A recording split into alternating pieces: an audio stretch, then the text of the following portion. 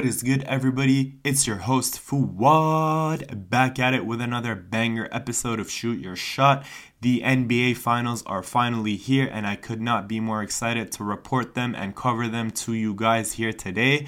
We'll be discussing how Denver remained undefeated at home for Game 1 and how Miami came back to steal a game on the road, heading back down to South Beach with an even split. We'll be getting into all the narratives covered for you guys here today, how the reffing was really suspect towards the end of Game 2, and how Miami needs to tee up to try to actually have a chance to win this thing. We'll also be diving into how a lot of people continue to keep counting out the Miami Heat, which shouldn't have been the case after they defeated one of the title favorites, the Milwaukee Bucks, back in the first round in a gentleman's sweep with Jimmy Butler's infamous 56-point game performance.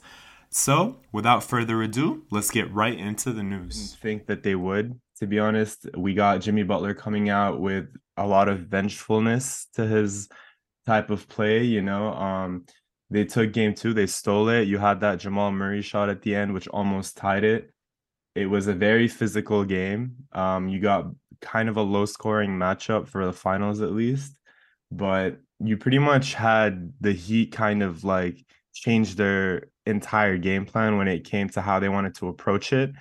They essentially changed how Jokic plays because it goes back to that team chemistry aspect we discussed in previous episodes, and then how everyone touches the ball in one possession for the Denver Nuggets.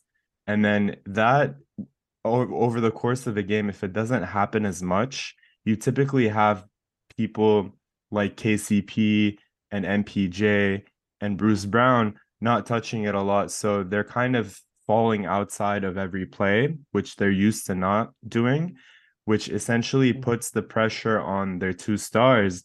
And then when you have those role players down the stretch wanting to make the plays, so for example, Jokic kicking it out to Bruce Brown, MPJ, they are typically missing those shots that they would make because of that lack of chemistry and lack of initiation that they've had throughout the offense over the course of the entire game.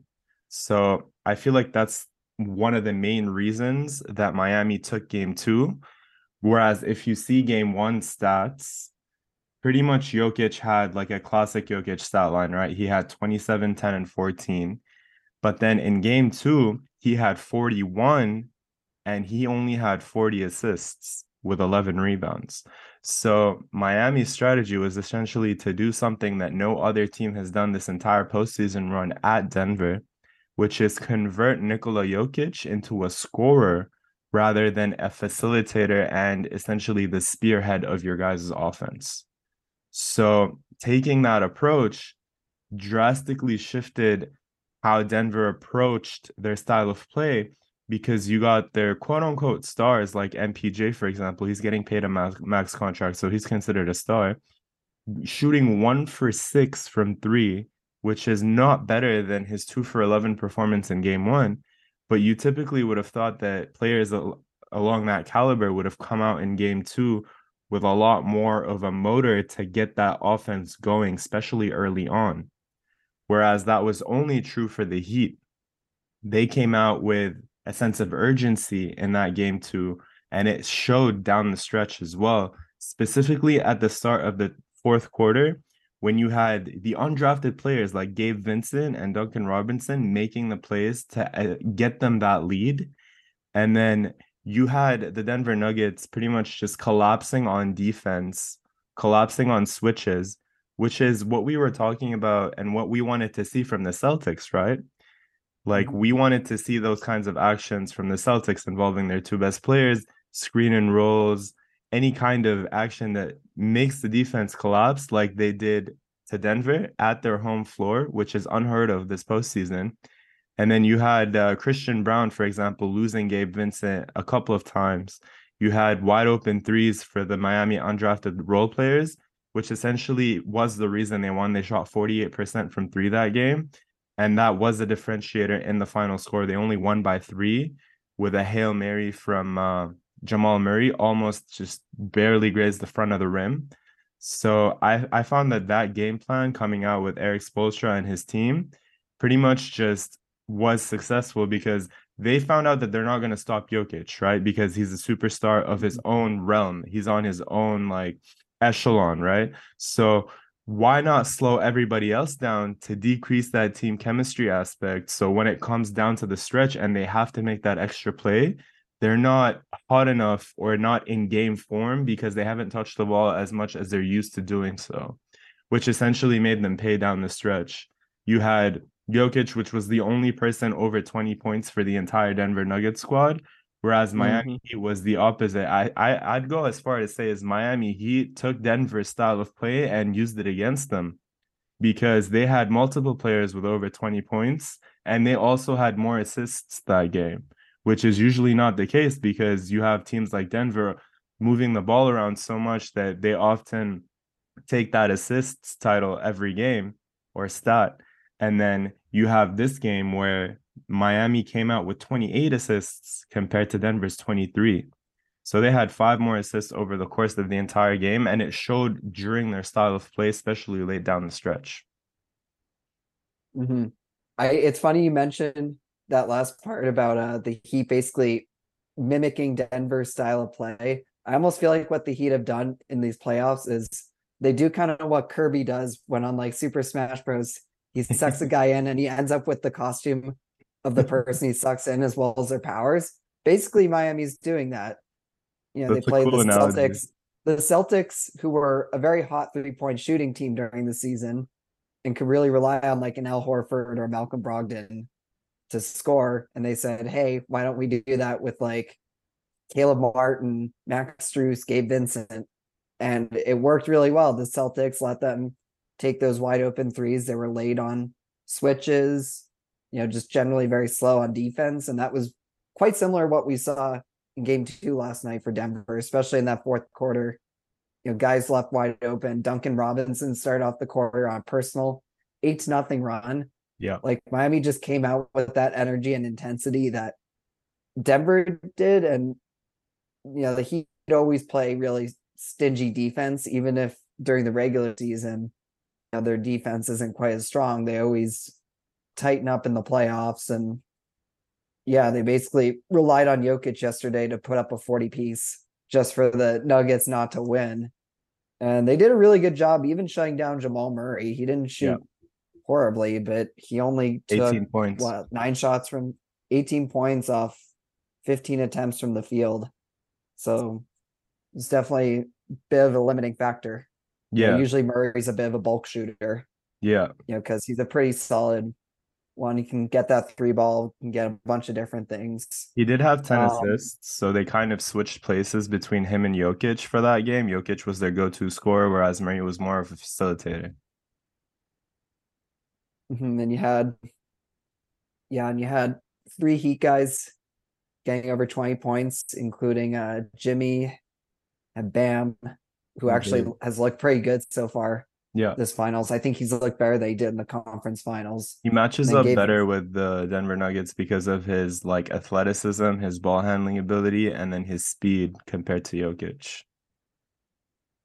Exactly. And I feel like Bam when he plays the Celtics gets into foul trouble early too. Yeah. Or at least has one game like that. And then Gabe Vincent too, as we said, the role players came through. Honestly, I have a hot take. Even Cody Zeller had 4 points yesterday. Yeah. How about that? I have a hot take though. I honestly think Gabe Vincent is not playing like a role player. I think he's playing like the third best player, which makes him a star in my eyes. Because we're calling MPJ a star when he's coming out like with horrible shooting performances. I think he's shooting under like 20% from 3 for this series. And then you have Gabe Vincent, which is shooting around 50% from 3 for this series. He was 5 for 10 last game. And then he shot 4 for 6. So that's over 50%. That's like in the 70s, I'm pretty sure. So I think Gabe Vincent is like making a name for himself. I think he's earning a huge paycheck because he's been Miami's most reliable third best scorer. You see people like Caleb Martin and then Duncan Robinson, for example, they have off nights, whereas Gabe Vincent literally has not had an off night since the conference finals. He's come out with pretty much very stable performances ever since the conference finals. And then let's talk about Strus too for a second. He's very lopsided, Mm-hmm. but then he came out shooting 4 threes, 4 for 7, and then that's pretty much all of the points he had for the entire game. He had 12 points in the first, and then he finished the game with 12 points from those 4 threes in the first quarter. So they had an interview for the sideline during one of the timeouts for him. And then he came out with the mentality that shooters shoot, like even if I go 0 for 10, I'm not going to back down from an open shot because that's my mentality. We have slumps, we shoot to get out of them. And then that's what happened that game. He came out, he opened the game super strongly for the Heat.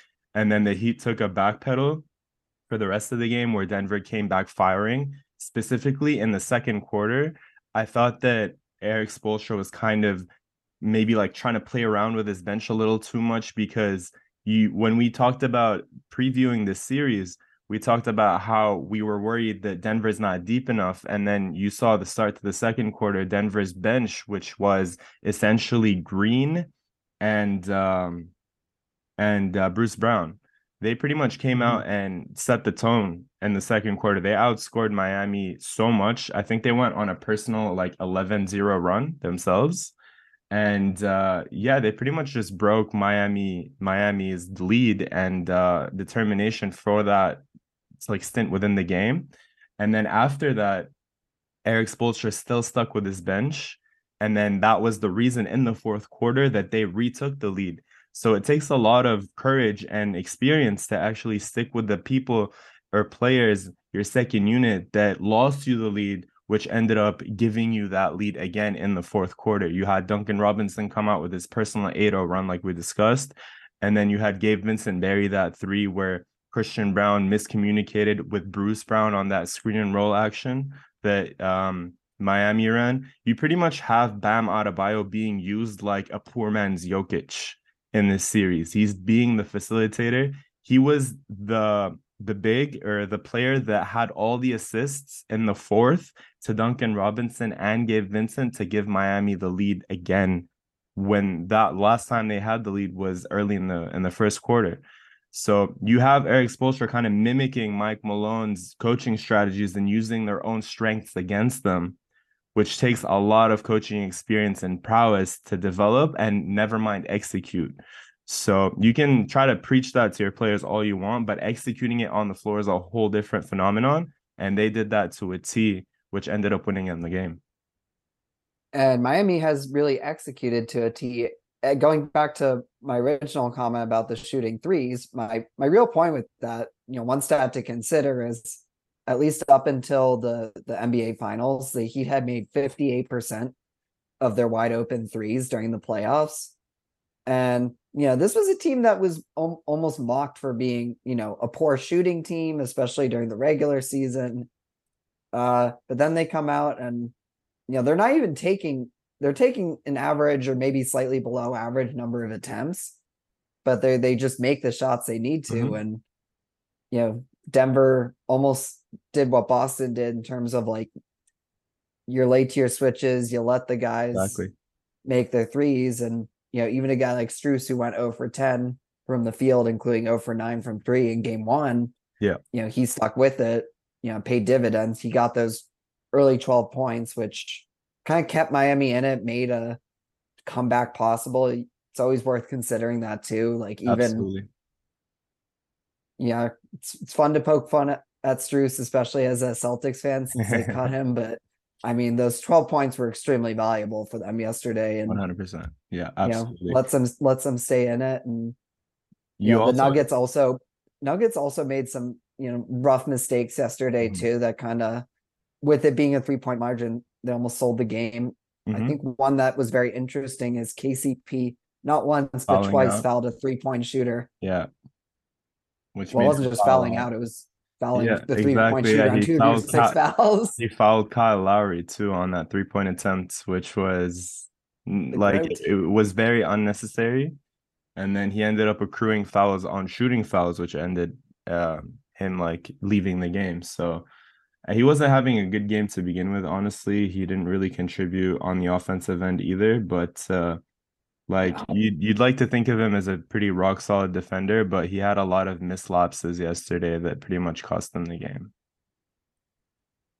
But we also Yeah, have to talk about how Jokic had 41 points in 41 minutes. So they pretty much just had him resort to that scoring mentality. He just kept backing people down in the post and then having that very soft hook shot go in. It literally touched nothing but net most of the time. And he was very efficient too. He shot 57% from the field. And it's worth noting that he also had all like Denver scored 26 points in the third, and he had 18 of those 26. And then going back to the fourth quarter, Denver only had 25 points in the fourth quarter, and most of those came late in clutch time, whereas Miami had 36. And they came out with guns firing, like we said. Duncan Robinson went on his own 3-3 personal 8-0 run. And Strus and Robinson, pretty much who choked in game one, just came out and neutralized their initial game one performances by carrying in that fourth quarter along with Gabe Vincent. So no word from Caleb Martin so far. At least he made that one corner three. I think he kind of went back to playing his role regarding the getting loose balls, the rebounds, those 50-50 balls, things along that nature. But I also want to preface about how moving Kevin Love back to the starting lineup was very essential. He was the only person for the entire Miami Heat squad that finished the game with double-digit rebounds at 10. The second was Bam at 9. And his plus minus was a team high if you don't count Gary Vincent, which is why I alluded to him being a star earlier. So he had a second best plus minus at 18 for the Miami Heat, which proves how his 22 minutes, he only played 22 minutes, but those 22 minutes were really valuable for the Miami Heat because of his spacing, the way he played defense on Aaron Gordon, which essentially opened up the map for the Miami Heat because they were able to place their top two defenders on Denver's most dangerous attacking scheme, which is that pick and roll with Murray and Jokic. That pick and roll with those two players essentially destroyed the NBA, giving them the first seed in the West, which is the better conference. They had the third best record in the entire league because of that one play. And then on top of all of the off-ball movement, backdoor cuts, screen and rolls, dribble handoffs, it's essentially a flawless historic offense. But then on top of that, you have those two players having a magnitude of options every time they go through that action, because you have Jokic with his ability to shoot, with his ability to pass. You have Murray with the exact same abilities on top of his ball handling and speed. And then every other teammate is moving off ball to create those perfect opportunities for those two players off those actions. So what did Miami do? They put their top two defenders guarding that. And then the best part is they can switch on Denver's Murray and Jokic. So Bam can guard Jokic and Murray, and then Butler can do the same thing. And that was essentially, for me at least, the top thing that came out with Miami's game plan adjustment wise to help neutralize Denver's passing centric offense and kind of resort to more of an ISO ball with Jokic backing people down to try to get his hook shots, which were a high percentage shot. But like we alluded to, that only carried them that far. And then when they relied on their teammates down the stretch to make those shots, they were so disconnected from the offense and uninvolved that they simply didn't have the chemistry and the touch that they needed to develop throughout that game to make those shots. So you had a very important player like KCP fouling jump shooters, like you just alluded to yourself, which made him foul out of the entire game. And then Mike Malone had to resort to Bruce Brown, which is better defense, but at the same time, that's negative shooting on the floor when you're comparing him to KCP. So that adjustment from Spoelstra to basically just switch Kevin Love on Aaron Gordon so Bam and Butler can guard that pick and roll was the reason they won that game, in my opinion. It's funny. Yeah, again, want to focus on the current games, but just kind of thinking about how Miami got into this position and obviously stole game 2 on Denver's home floor. Wasn't it their first win in Denver since 2016 as well? 2016. Isn't that crazy? That's so crazy. It's been so, especially with how much success Miami has had in the succeeding years. Like, yeah, been to the finals twice, the Eastern Conference Finals 3 times. Mm-hmm. So it's a little shocking they don't hadn't beaten the Nuggets in Denver since then. But anyways, there are some very strong parallels between the fourth quarter of like the Eastern Conference Finals for the Heat and the fourth quarter of like game 2, just insofar as the Heat make offense off of defense. Yeah. They force, for example, the Heat forced the Celtics to take a lot of horrendous 3-point jumpers in the conference finals, limited their ball movement, their pick and rolls and stuff like that. And they did the same with the Nuggets. And the Nuggets also rely on sharing the ball a lot with their teammates and trying to get them open looks and just sort of spreading the ball and having multiple people score, besides just your 2 stars. But the Heat sort of forced those mental errors, which is also a little surprising because the Nuggets were like a very clean offense, historically clean offense, as you alluded to earlier as well. But they just made too many mental errors for a one possession game, and that's how Miami likes to win those games. Precisely. Again, credit to Spoelstra for making those defensive adjustments, having their 2 best players, arguably. Obviously, Gabe Vincent playing really well, Caleb Martin too, but Bam and Jimmy are your 2 guys, your 2 best defenders. Yeah. And they did their jobs defensively. And it was kind of interesting. The Heat also did a good job balancing between having Jimmy on the court, but also letting, the bench, the role players, for lack of a better term, do their thing as well, which, you discussed earlier. Credit to Eric Spoelstra for trusting those guys. Exactly. It also gave Jimmy the opportunity to catch a breather too. I know his ankle's been bothering him as well for a bit, so it was also probably helpful for him and allows him to stay fresh and tuned in, especially defensively. Again, just I think Miami makes a lot of good offensive plays off their defense. Yeah, it kind of goes back to what we were discussing a few episodes ago about their depth. We kind of alluded to this in the last episode, how Denver was less deep when you go to the Miami bench squad. And then that kind of gets alluded to in this game's performance in game 2, right? Like Malone only had his trust confining in 8 people. So he only went 8 players deep, whereas Miami's bench was 10 players deep. So you got players like Hayward Highsmith, Cody Zeller, playing in the finals in game 2, be it they only played 8 and 6 minutes respectively. However, you still had Spoelstra not insignificant trusting those people to get out on the court, whereas Mike Malone doesn't have that trust in like an Ish Smith or a DeAndre Jordan, for example. So what we talked about last episode in terms of the Miami Heat having the deeper squad essentially prevailed them in this game, along with those defensive switches. And then something that's not really stats based that I want to get into a little bit with you is I think that the Denver Nuggets is the only team that really fundamentally respects the Miami Heat, because every other team, like the Miami Heat, were underdogs throughout this entire postseason's run, right? They were obviously underdogs against the Bucks, and then slight underdogs against New York, and then very, very, very like Boston was an extreme favorite when you compare them to the Miami Heat, and then so is the Denver Nuggets. They're even more of a favorite than Boston was to the Miami Heat. So I think on top of them thriving in that underdog mentality, going back to game 1, I think that's kind of why Denver came out with game 1, because both teams had really horrible shooting performances. But Denver going into the finals, into game 1, respected Miami Heat more than any other team they've played. Whereas Miami kind of thrives through that underdog mentality and then being disrespected. I know they say that they don't really listen to outside noise, but like if people are disrespecting you from the team you're facing, you're going to hear that. Even if you don't choose to, it's going to come to you. It's going to roam towards you, whether it be a reporter asking you about it or whatever the case may be. Now, not caring about it is something versus them realizing and then just having that knowledge, right? So I think Denver paying their respects to the Miami Heat kind of helped them in that game 1 situation, because even though it was an 8th seed and it was like the one team that they didn't think they were going to face, that they ended up getting there.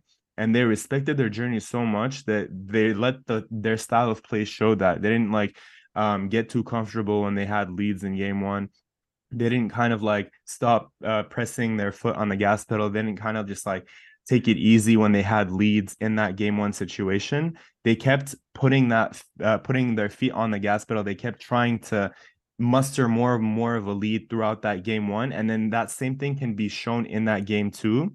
I think in going back to game one, in the fourth quarter, they kind of came out a little bit flat. Miami went on their personal 10-0 run going back to game one. And you had the coach call a timeout, and then he reminded them, they're like, hey, this is the team that comes back from 10-0, the most in the entire history of the playoffs and the finals. The 2023 Miami Heat has 7 comebacks and ended up winning them those all 7 games when they were under by 10. So they're making history on their own front, being underdogs. And I think Denver's respect for them helps how they play, because I think a lot of the other teams kind of just underestimated them going into the matchup, and then they ended up getting screwed on the court. Whereas Denver proved to them in their style of play that they respect that team so much by trying harder than other teams did, given how they were underdogs in that situation. No, I tend to agree with that. I think, as you said, the Heat have basically been underdogs for every series they've played in so far these playoffs. And I don't think most of them like listen to the outside noise insofar as making a distraction, but I definitely don't believe that a guy like Jimmy Butler doesn't at least acknowledge it. I mean, we all remember his reaction from the Eastern Conference semifinals last year after the Heat won. His infamous Tobias Harris over me, Tobias Harris over me. And I like, love that. it was one of those things, like, first of all, shows you how much of a dog Jimmy is. Mm-hmm. You know, Philly made a huge mistake getting rid of him, and Miami made a great decision bringing him in. But he takes the outside noise and uses it as motivation, which is what helps the Heat. Them being underdogs, they use as motivation to sort of almost undercut them. Mm-hmm. Like they undercut the Bucks big time, you know, beat them in 5 games. You know, they didn't even really make it a series. Like, No. they just dominated, especially Jimmy Butler, you know, had that infamous 56-point 50, game.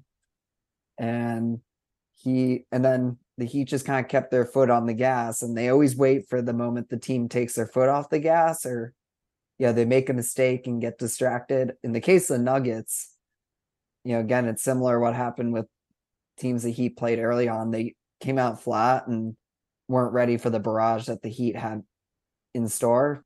But I feel like by like the conference finals, like, you know, the Celtics should have known that the Heat can make their wide open threes again. As I mentioned, they have made 58% of them up until the NBA finals. And, you know, Denver came out flat in the fourth quarter yesterday, and the Heat were able to make, what was it, their 7th comeback of the season, went down by double digits heading into the fourth quarter. Exactly.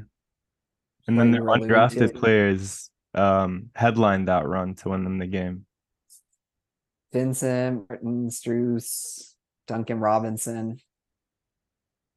Duncan pretty much elevated his style of play compared to like last postseason, where he was essentially reduced to just a spot up shooter. The way he's putting the ball on the floor this postseason run is surprising many in terms of him actually making those backdoor cuts, him making plays, him passing the ball more, him putting the ball on the floor to dictate his decision making rather than simply being relegated to a spot up shooter, because we both know that he's too good to just shoot threes, right? Especially the way the defense guards him. They guard him so far out that if he just slips like a backdoor run or a screen, he pretty much has a wide open layup. So utilizing those on top of his shooting prowess is opening a lot more doors for the Miami Heat. Like you see him, Duncan Robinson and Caleb Martin and Strus combining for, I think it was 3 for 22 or something like that in game one. And the Heat only lost by 10. So you had a lot of narratives after game one with Jokic's 10 points, 10 assists in the first half. He ended the game with 27, 10, and 14 on 73 and 50% splits, which is absolutely ridiculous. And then you have your undrafted players going like 2 for 23. So that pretty much felt like it left the Miami Heat feeling super strongly about how they can come back with a performance like we just witnessed yesterday in game two, But then there was that other side of the narrative as well, right? You had a lot of analysts come out and say Michael Porter Jr. is not gonna shoot 2 for 11 again. You're not gonna have your best players on the Denver Nuggets missing wide open threes like they just did in game one. You like the Denver Nuggets had so many open threes. I think they shot 8 for 27. That's 30% for the entire game in game one. So you had that other narrative where analysts were coming out and saying, you're not going to have Jamal Murray shoot 2 for 7 again. You're not going to have Caldwell Pope shooting 3 for 8 from the field, So they felt good about themselves too. But then unfortunately, I think the dime that they had off kind of just made them not the best when it comes to that like shooting touch, and they relied too much on their playmaking and just other facets of the game outside of their shooting, which ended up winning them that game one. And then that could not carry over to game two, especially with Miami coming out blistering hot from three. Yeah, and again, the Heat have been great about distributing the ball and not forcing like one or two people to win them the game. And I mean, it does come down to, the role bench players executing, which again, just the Heat vastly outperformed the Nuggets in that regard. I mean, KCP, I believe, was like 1 for 4 from the field from last night. So, he really didn't come out strong. Bruce Brown was okay. Yeah. It was like 4 for 9 from the field, but it's just not going to cut it. And the Nuggets, we talked about how defense at times has been a weakness. They were not a top 10 rated defense coming into the NBA finals, which is, historical rarity. Exactly. Extremely so. And came back to bite them a little bit. Just, you have no room for error, no room for slacking against the Heat. They'll find a way to win even when they're not really expected to. And I think for Denver's case, they just need more from their other guys not named Jokic and Murray. Murray definitely can score more than 18 points. That's a bit underwhelming, but he definitely will. Yeah. But it's more of like, I don't blame him for losing yesterday because many other guys on the court play where, especially Michael Porter Jr. Yeah, I would point the finger to need more from MPJ him. firstly. 1 for 6 is just not cutting it. Like, stop settling for threes, cut to the rim, you're 6'10. Like you shoot a mid-range, 1 for 6 off of three is not going to cut it for that game two performance coming off your 2 for 11 performance in game one. And then going back to game one, you had Denver pretty much having 96 total shot attempts compared to Miami's 78. Miami had 96 shot attempts compared to Denver's 78. So Denver had almost 20 less shots than Miami, and they still came out with a W. That's why all of them internally, they felt really good coming into that game two situation, because it goes back to Miami not being aggressive on the free throw line too. They had a historic 2 free throw attempts low in the entire finals history in the NBA. And then I think Denver had upwards of like 20 free throw attempts. Yeah, they had 20 when Miami only had 2. So you had both sides kind of feeling good about that loss for Miami and that win for Denver, because Denver came out and said, oh, MPJ is not going to shoot that bad. KCP is not going to shoot that bad. And we had almost 20 less shot attempts than them, and we won by 10. And then you had that Miami side saying that Strus is not going to shoot 0 for 9. Caleb's not going to shoot 0 for 7 or 1 for 7. And we are definitely not going to shoot 2 free throws coming into game two. So we had more of a balanced free throw shooting, more of a balanced aggressiveness. And then that narrative we talked about, converting Jokic into a scorer, making their other teams kind of just ball watch and being a lot colder when it comes to their number being called to make that shot, which ended up winning Miami the game. Yeah, I think you're right. Making Jokic just be a pure scorer doesn't work well for, like, he can get his points if he wants to. It's just, not sharing the ball again. It's really out of brand for Denver. Exactly. That's just not how they play. Nuggets offense, again, they're more of a pick and roll, ball around the world type of team. Yeah. So cuts. Again, I know you mentioned it earlier, but I just want to reemphasize that credit to Eric Spoelstra and Miami for sort of forcing the Nuggets to change their game plan, make their offense significantly less efficient overall, and move away from their bread and butter. I think that is how the Heat if they're able to beat the Nuggets, will do so. It's basically two factors. It's making your open threes, and it's forcing Denver to do things that they haven't needed to do or been forced to do all season long. Obviously I said Nuggets in 6 before the finals started. I think there's still a decent shot of that holding up, but I think Miami's shown why they shouldn't be counted out. Honestly, they probably shouldn't be counted out until game 7. If there were like a game 8, it's like don't even count out the Heat before then. But yeah, I think Miami's gonna stay right on the heels of Denver. Now Miami gets to take it back to their court, see what they can do down in South Beach. You have to give credit where credit is due, right? Like, shout out to Miami, shout out to Miami Heat fans. You had a lot of analysts come out after game 2 saying that Miami, even though we just discussed how Denver doesn't have a lot of room for error because of their defense not being up to par, Miami doesn't have any room for error. If they don't shoot well from 3, they lose. If they don't guard the Murray Jokic pick and roll well, they lose, right? And like they're a lot smaller as a team, as a unit, regardless. So if they get out rebounded, they lose. If they get out hustled on offensive rebounds, they lose. So if they have more essentially turnovers, they lose. Exactly. They're playing with fire. And that's been a big one for Miami too. Exactly. They're playing with fire, no pun intended, because they just are so much of an underdog in every single aspect except for defense. So they have to tee up on like 5-6 different factors every game and make sure every one of those becomes at least a 9 or 10 out of 10. And then if one of them goes down to like not being perfected upwards to a 9 or 10 out of 10, they lose. It's simply like an aggregate of rules and an aggregate of team strategies that have to be perfected and executed to the highest of standards.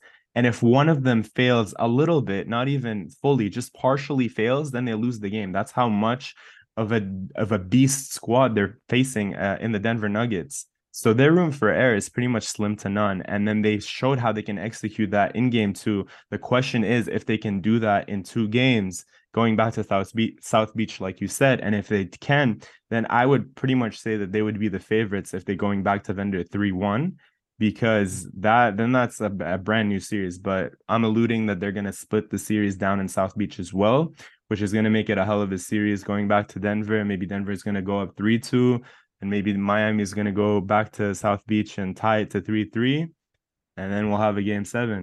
But yeah, so I thought, or like what I think is going to happen if we want to like forecast the rest of the series is I think Denver is going to get game 3, and then Miami is going to tee up, get game 4. We're going to come back to Denver. They're going to get game 5, and then we're going to go back to South Beach. They're going to get game 6, and then we're going to have a game 7 where it's up for grabs. I hope one team doesn't choke like Boston did in game 7, because then that's not really a fun game 7 situation. But No, I kind of want to see it go out to 7 now that Miami kind of like took a game on the road. I thought they would be down 0-2 going back to South Beach, and then they would tie it down there. But honestly, they came out and surprised the world and stole one on Denver's home court for the first time this postseason. So at this point, anything is possible. I'm still going to stick with our prediction of Denver in 6, but I would like to see it go to 7 from a pure basketball fan's perspective. I feel exactly the same way. Like now that Miami has a game and proves that they, maybe not that they've solved the Nuggets, but that they can make life super difficult for them in a way that pretty much no team has been able to this year. Yeah, probably has that entire locker room feeling good. I think I think being on the home court will somewhat benefit Miami. Obviously they lost games like game 6 of the conference finals, both this year and last.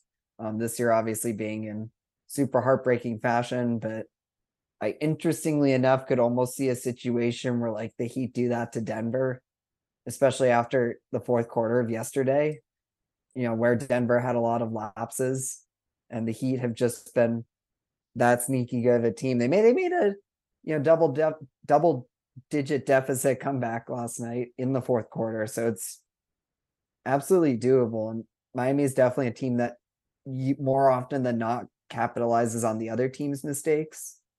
They usually win again with tough defense, making open threes. And I would also add winning the turnover battle, which they've lost at times. I think yesterday they won, if I'm not mistaken. Yeah, I they can had like check two that less, stat. I think. I think Denver had 13, Miami had 11 or something This is like that. yes, you're right.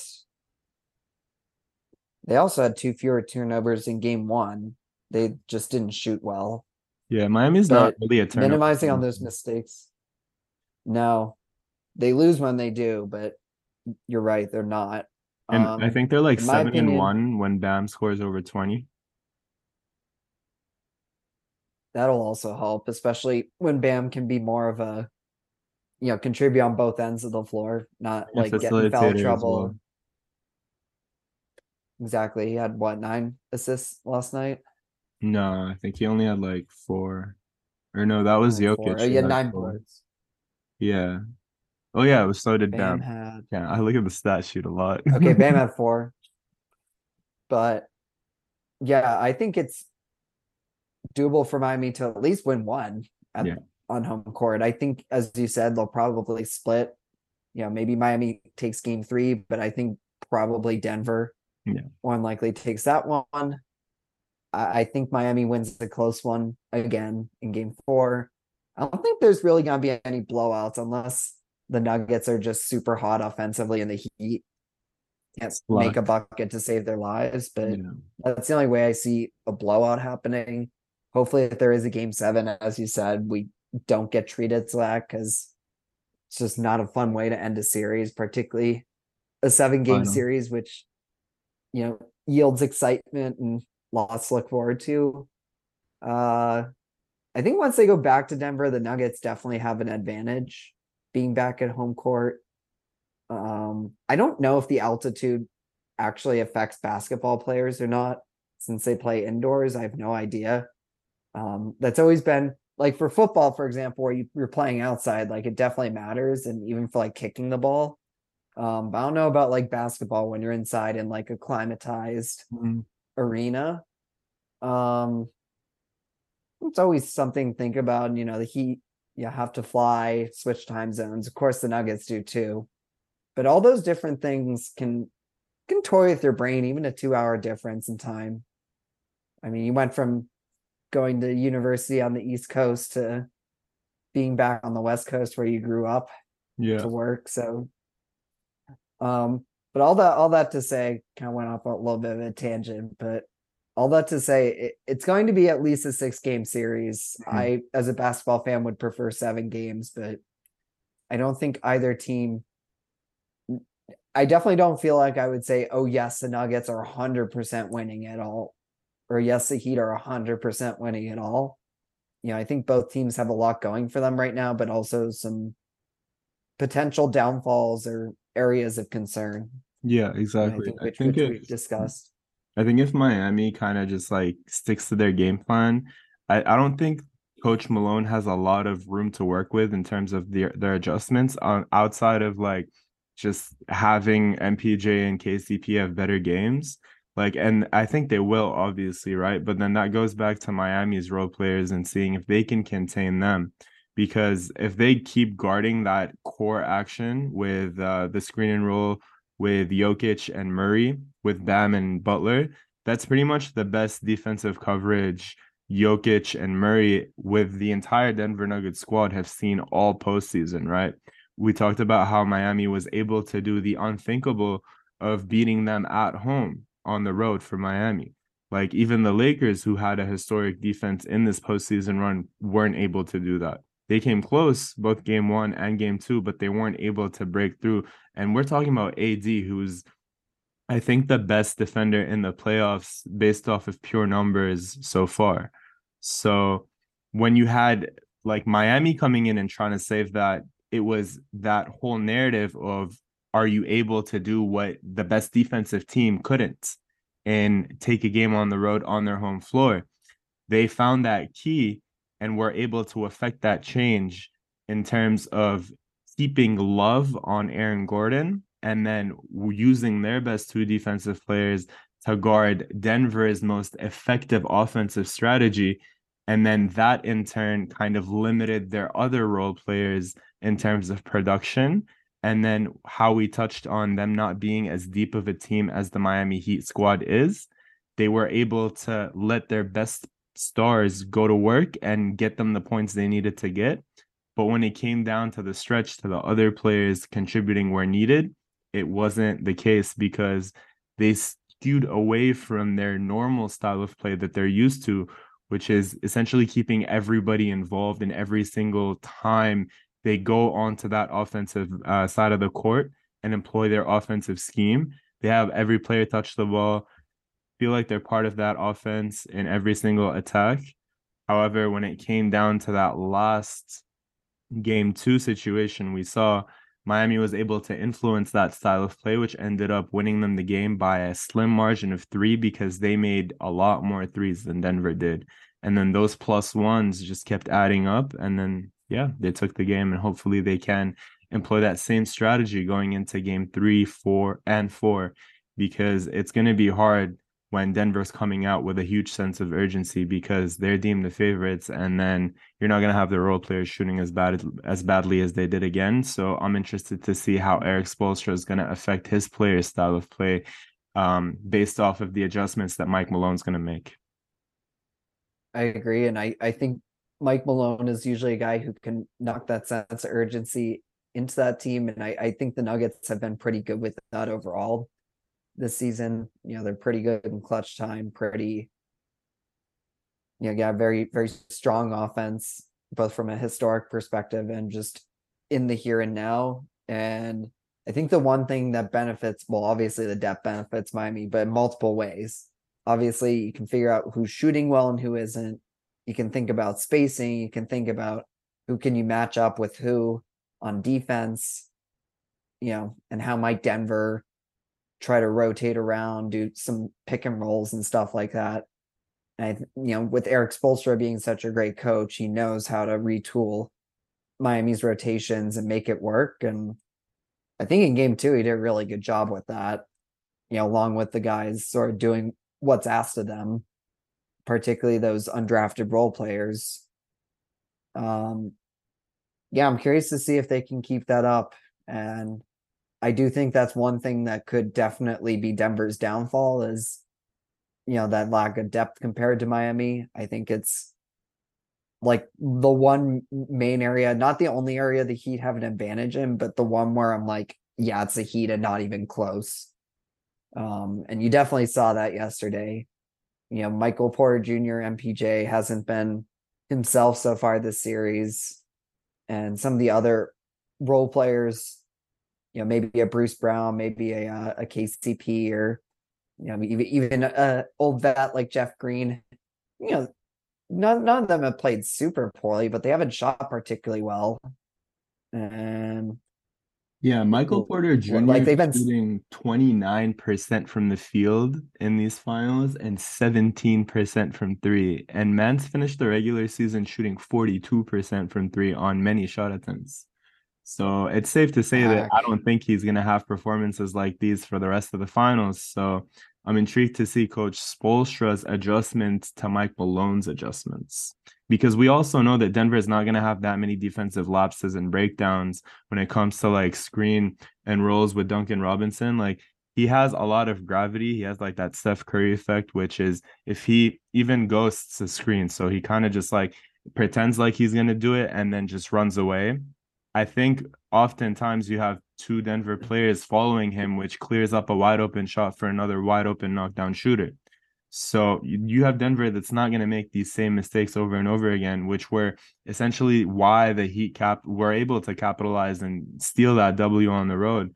So I want to see, I'm almost intrigued to see Spoelstra's live adjustments to Mike Malone's preordained adjustments that they're going through making right now. Yeah, I'm curious to see. For me personally, again, MPJ might be the X factor. I as we discussed sort of offline or by text, the difference. I differentiate between X factor versus like a dark horse, like maybe not a dark horse more being like an undrafted role player who you don't expect to perform well but does, versus an X factor where I'm like, you really need them to perform well to win. And it's not rare for them to be at their peak. So I would say like maybe less so Jamal Murray so far this series, but more like an MPJ. You really need him shooting. Even if he was shooting like 35% from three, that'll make such a huge difference for the Nuggets. That's They just double got what to he's make more of shooting their right now. open.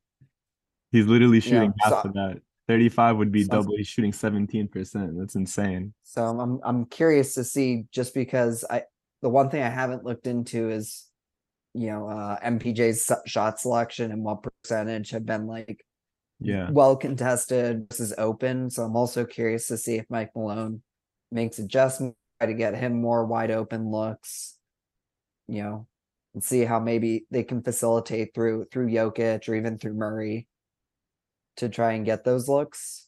That'll be, again, that's more of a preordained adjustment, as you said. Yeah.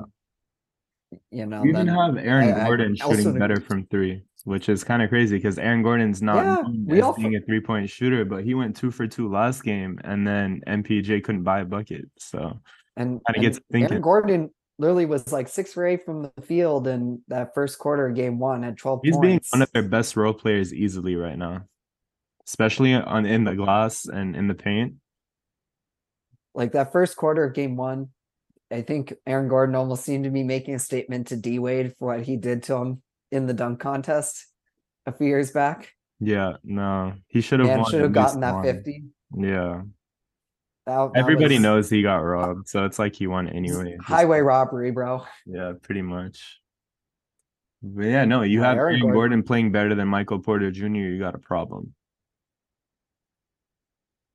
Kudos to Aaron Gordon though, and if he gets a ring for the way he's playing, then I feel like that would almost be his revenge, honestly, for the dunk contest, would just be winning his ring. He's even shooting Um, better than Kentavious Caldwell-Pope from three. Be it he only took 3 shot attempts from three. He's 2 for 3 in the finals. KCP's 2 for 6 at 33%. So you have the worst not a 3-point high. shooter on your team shooting better than your knockdown shooters. That's kind of concerning. It's good to see that confidence in Aaron Gordon Yeah. too. Like, Yeah. he's not a volume shooter in any way, shape, or They were leaving form. him But open too. That's why he was like making them. He was pretty much like licking his fingers, smelling which the direction the wind was going. He was that wide open because Miami wanted him to shoot it, and then he made them pay twice. But I don't forecast KCP and MPJ shooting that badly going forward. Not even close. I don't think so either. I think I again think that you need a more of a performance from MPJ to really win. Although I think KCP not going 1 for 4 from the field again would also really help. Yeah, combined with his Hopefully he can defensive also lapses too, like fouling 3-point shooters at least twice, like you said. twice. Yeah. That like kind of brought his plus minus way down, just affected team morale badly. Like you saw late in game two in the fourth quarter, Denver was just pretty much complaining all the time to the refs rather than actually playing because their frustrations with certain calls just had them play a certain way, which was Gee, deemed out of which team does this remind me of that just played the Miami Heat? Instead of playing defense, they complain to the refs. And yes, I am criticizing the team I root for Do you think because they Adam did. Silver told the refs to kind of like give the whistle towards Miami so the series could get extended a little bit? Nah, He it's was in always the fun to building joke for game about. two. He was in the building. It's always funny to ask those kinds of Those questions, and conspiracy the refs theories. do make some kinds of calls where you're like, really? Yeah. You know what? There was a few Okay, out so of obviously, bounds plays late game in game yeah, two, didn't which I Jimmy think should have went Denver's way, honestly speaking. didn't Jimmy have another moment where he was like on the end line clearly, but didn't get the out Yeah, of no, he bounds stepped out call? of bounds and they counted it, and it was a 3-point shot that was made out of that. So Wasn't it Gabe Vincent that made that one, or was yeah. it because he also had one in the Boston series where I think either Max Strus or Caleb Martin Yeah, and no, his subsequently. foot was on the line and they gave it to him. So there's definitely a lot of questionable calls where, like, see, that kind of differentiates Miami from Denver in my point of view because Miami's experience and their culture, kind of them being there before even in 2020, they've been through that experience. So they know not to complain and just keep their eyes pedal to the metal, stay focused and just try to find a way to win the game regardless. Whereas Denver, which was the favorited team, came out with that intuition that, oh, we're going to win because we're better, and then started complaining and then kind of leaving their eye away from the prize rather than focusing on the late game situation they had going on. And even through all of that and through all of the bad calls that they had, they came within a one buzzer beating game tying shot opportunity. So that's why we think even after Miami stole one on the road that it's Denver's series to lose even at this point because they are the more talented team. However, I think the one thing that they lack, which Miami has down to a T, is that experience that they've had within that playoff run, especially in the finals. You don't have anyone on the entire Denver Nuggets squads that's been there before outside of KCP. Whereas in Miami, you have pretty much that entire Miami squad, which has been to the finals. And then you have Kyle Lowry and Kevin Love, which are champions. So that definitely like bleeds out to the rest of the locker room. Like you saw in that late game situation in game two, you saw two different teams. Even though Miami was getting those favorited calls, I think if it was the other way around, Miami wouldn't have like complained to the refs. They would have kept focused, locked in, and they would have probably found a way to win regardless. Whereas Denver was too busy complaining, they were too busy getting frustrated, and that showed in their late game play. Yeah, and it's almost interesting, like the last part you mentioned reminded me a good bit of last year's finals, actually, where you had, the one advantage where where the team that was maybe viewed as slight underdogs heading in, or underdogs, depending on how you want to look at it, what they did have was more experience, more championship, caliber players, guys who had been there, done that before, versus a team who literally had no guys who had ever been to the finals before, including a vet who literally broke the record for the longest amount of time it took an NBA player to reach the finals. Yep. Damn. Yeah, Al Horford had the most playoff games in NBA history without a finals appearance until last year.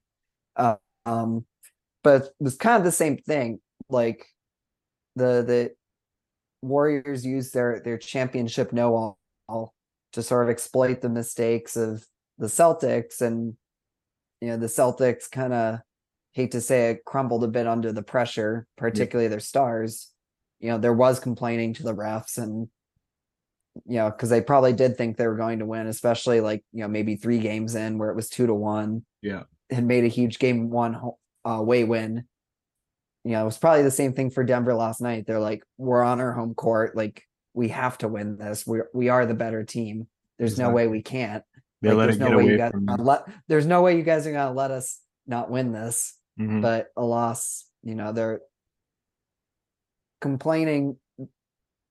I'm not going to say it caused them to lose, but probably got them into a bad mentality. Shifted their focus away from winning, which caused them to lose. And definitely shifted the momentum towards Miami, because it kind of started a domino effect, which ended up with them failing. Exactly. And once the Heat, it's like if you give a mouse a cookie, if you give the Heat a chance to make it like a 2-possession game, all of a sudden that lead just doesn't exist at all. Like once you let the Heat cut it down to a certain number of points, you might as well be tied at that point, because the Heat are just not going to go away. Exactly. And, they will use guys like Jimmy Butler, Bam Adebayo, who have been to the finals before, and the Eastern Conference Finals twice before, as well as a coach with a lot of finals experience, titles under his belt, Eric Spoelstra. Mm-hmm. And at that point, you're at the NBA Finals. So like both teams have been through hell and back to get there. So even if you shift your focus away from winning for like 2-3 game minutes, that's enough for the other team to get right back in it and even get the lead. And that's what we saw in that lane game 2 situation, because we had Denver being frustrated with the calls that they were getting, which shifted their focus away from winning. And then that resulted in Miami using that 2-3 minutes of game time to directly influence them winning, because like I alluded to right now, you're at the NBA Finals. You have the best 2 teams standing from the entire NBA, which is the premier league in the entire world when it comes to basketball. So you can't afford to have lapses like that if you're the better team, because you're allowing that 2-3 minutes for the other team, which is essentially more than a lifeline for them to come back, because that's how they've made a name for themselves and gotten to that point to begin with, to get to the NBA finals. They've used those like minutes, those 1, 2, 3, 4 time lapse minutes where the other team kind of just looked the other way, took their foot off the gas pedal, and then use that to gain momentum to get back into the game and essentially win every series up to that point. So if you're Denver right now, you want to make sure that you don't start that chain reaction, because if you do, it's only a matter of time till Miami uses it to their advantage and ends up running away with this championship. And next thing you know, you were by far the favorite team to win, and you're standing on the other side, just like Boston, New York, and Milwaukee is right now. Like, you have a lot of comments on social media saying, "Oh, just wait till you I'm a Boston fan. Oh, wait till you see what Miami has up their sleeve," because it takes that 2 seconds of lack of focus for a team of that caliber to come back. And from how they're shooting, they shot 48% from three that game. It literally takes 3 possessions, 3 threes, 9-point turnaround, just like that. Bro, imagine like maybe a game 4 where it's like, let's say Denver wins game 2, it's like 2-1. The Nuggets think they're about to head back to Denver with a 3-1 series lead, but then all of a sudden, like, a reverse Derek White happens, except it's like Gabe Vincent or someone like that with the putback. It's 6-2 Gabe kind of funny to mention, and I almost don't want to speak. Well, I kind of want to speak into existence as a basketball fan, because that's absolutely thrilling basketball to watch. It's like the Caruso putback dunk in the Lakers in the regular season that one time. That's right. Man, that's a guy the Lakers shouldn't have gotten rid of. Just on a side note. No, even KCP. Same with KCP. Yeah. Exactly. That was a solid championship team they had, but it is also interesting to think about, as you mentioned, like, once they're at the finals, like, there's nothing else to save up for. There's nothing to hide from the playbook. Mm-hmm. So they're gonna use both coaches are gonna use every single trick up their sleeve. Yeah. And also, like, again, we like to say, for example, the Celtics choked, the Lakers choked in the conference finals, which is definitely true. But we also need to appreciate how hard it is to just make it to the big stage, to the NBA finals. As you said, the NBA is the premier basketball league in the world. You have guys coming from all over, from literally every inhabitable continent, basically. Like Embiid coming from Africa, or it's Cameroonian, and Luka or Jokic coming from Eastern Europe, or even like a Kyrie came from Australia. Like, you have guys coming from all over the map to come play. And obviously, historically, guys like Yao Ming coming from China. Shai Gilgeous from Canada. SGA. SGA from Canada. Jamal Murray from Canada. Andrew Wiggins from Canada. Ontario. But that just shows you, like, how every, like, great player in the world is at the very least trying to play in the NBA. Absolutely. And if they're good enough, they'll make it happen. It's, has the biggest revenue base, and therefore, like, best pay, and you get to play on the biggest stage in the world. So making it to the finals is insanely difficult, especially when you're an 8 seed. Yeah. I mean, it still blows my mind that we have a 1 seed, 8 seed finals, because that's literally like a first round matchup type of deal. Yeah. And they're not tied. Like an NBA finals. And they're tied. And it's not one where you can again, as I mentioned earlier, it's not a series where you can easily say one team is about to win or the other. Again, I see scenarios where both teams could leave with championships. Yeah. Yeah, I'm intrigued to see next weekend when we record if it's going to be a 3-1 or a 2-2. Till then, we'll see what happens. Till next time, boys and girls.